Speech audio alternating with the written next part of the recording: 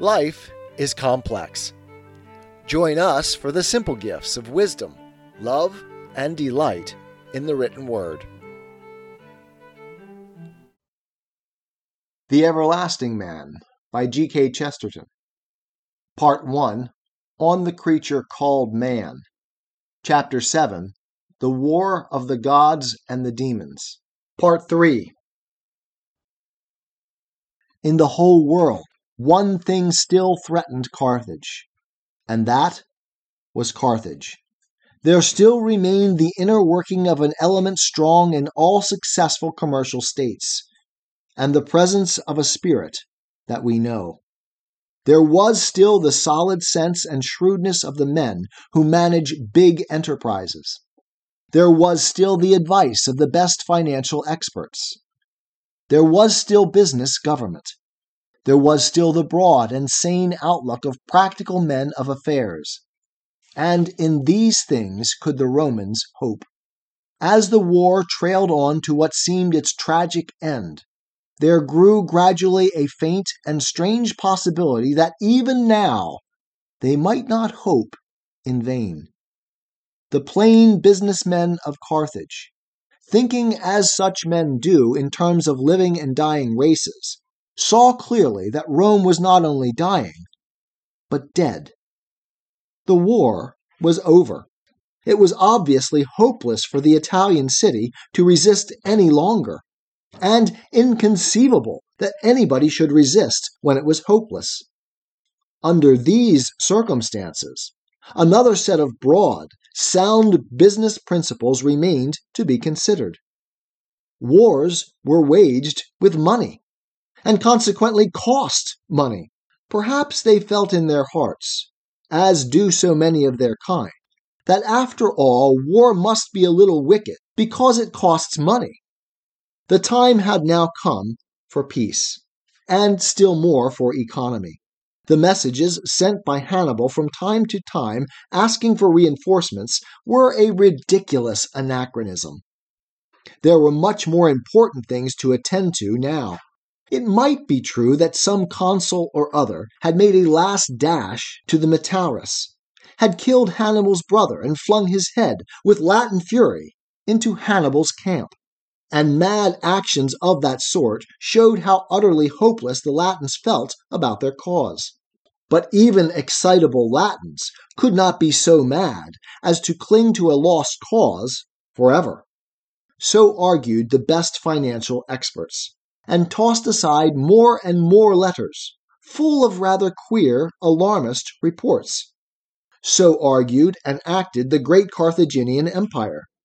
That meaningless prejudice, the curse of commercial states, that stupidity is in some way practical, and that genius is in some way futile, led them to starve and abandon that great artist in the school of arms whom the gods had given them in vain.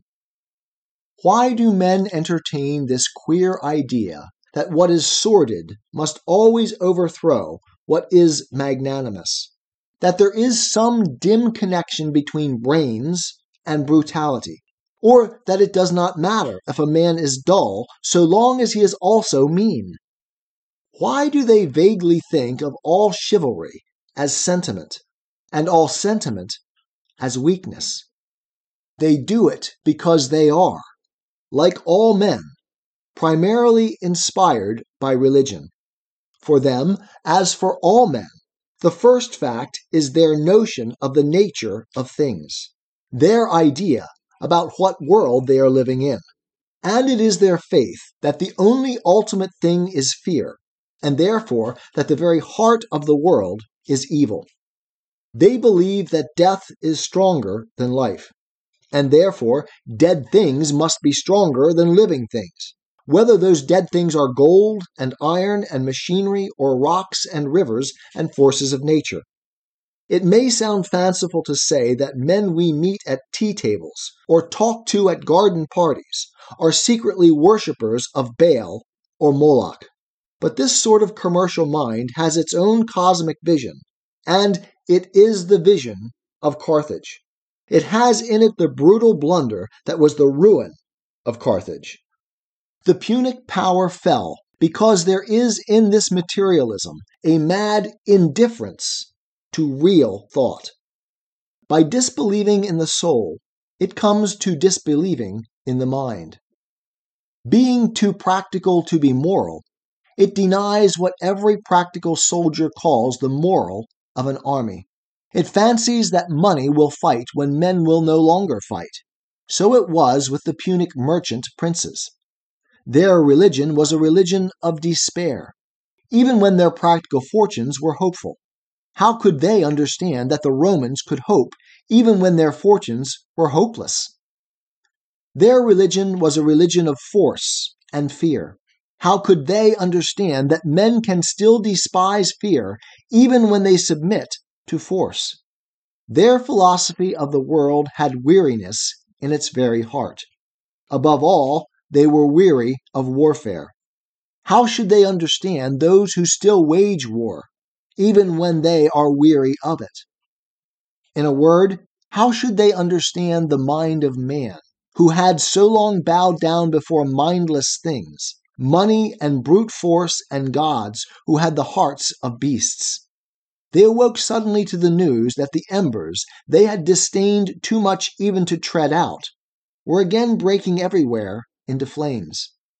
That Hasdrubal was defeated, that Hannibal was outnumbered, that Scipio had carried the war into Spain, that he had carried it into Africa.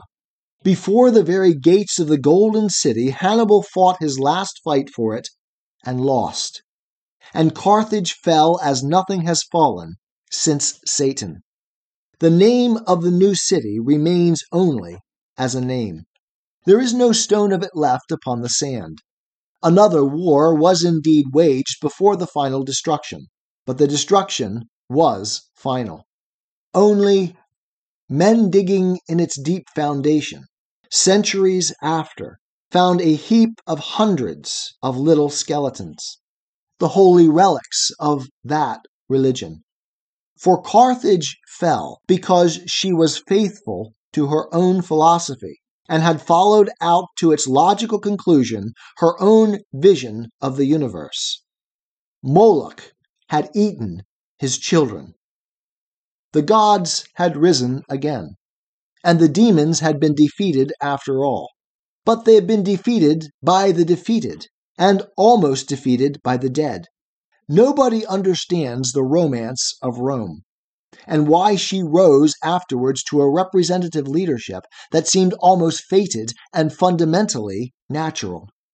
Who does not keep in mind the agony of horror and humiliation through which she had continued to testify to the sanity that is the soul of Europe? She came to stand alone in the midst of an empire because she had once stood alone in the midst of a ruin and a waste. After that, all men knew in their hearts that she had been representative of mankind, even when she was rejected of men, and there fell on her the shadow from a shining and as yet invisible light, and the burden of things to be. It is not for us to guess in what manner or moment the mercy of God might, in any case, have rescued the world. But it is certain that the struggle which established Christendom would have been very different if there had been an empire of Carthage instead of an empire of Rome. We have to thank the patience of the Punic Wars if, in after ages, divine things descended at least upon human things, and not inhuman. Europe evolved into its own vices and its own impotence, as will be suggested on another page. But the worst into which it evolved was not like what it had escaped. Can any man in his senses compare the great wooden doll whom the children expected to eat a little bit of the dinner with the great idol who would have been expected to eat the children? That is the measure of how far the world went astray, compared with how far it might have gone astray. If the Romans were ruthless, it was in a true sense to an enemy, and certainly not merely a rival. They remembered not trade routes and regulations, but the faces of sneering men, and hated the hateful soul of Carthage. And we owe them something if we never needed to cut down the groves of Venus exactly as men cut down the groves of Baal. We owe it partly to their harshness that our thoughts of our human past are not wholly harsh. If the passage from heathenry to Christianity was a bridge as well as a breach, we owe it to those who kept that heathenry human. If, after all these ages, we are in some sense at peace with paganism and can think more kindly of our fathers, it is well to remember the things that were and the things that might have been. For this reason alone, we can take lightly the load of antiquity and need not shudder at a nymph on a fountain or a Cupid on a Valentine. Laughter and sadness link us with things long passed away and remembered without dishonor. And we can see, not altogether without tenderness, the twilight sinking around the Sabine farm, and hear the household gods rejoice when Catullus comes home to Sirmio. Deleta est Carthago. 'Tis the gift to be simple. 'Tis the gift to be free. 'Tis the gift to come down where we ought to be. And when we find ourselves in the place just right, 'twill be in the valley of love and delight. When true simplicity is gained, to bow and to bend, we will not be ashamed. To turn will be our delight, till by turning, we come round right.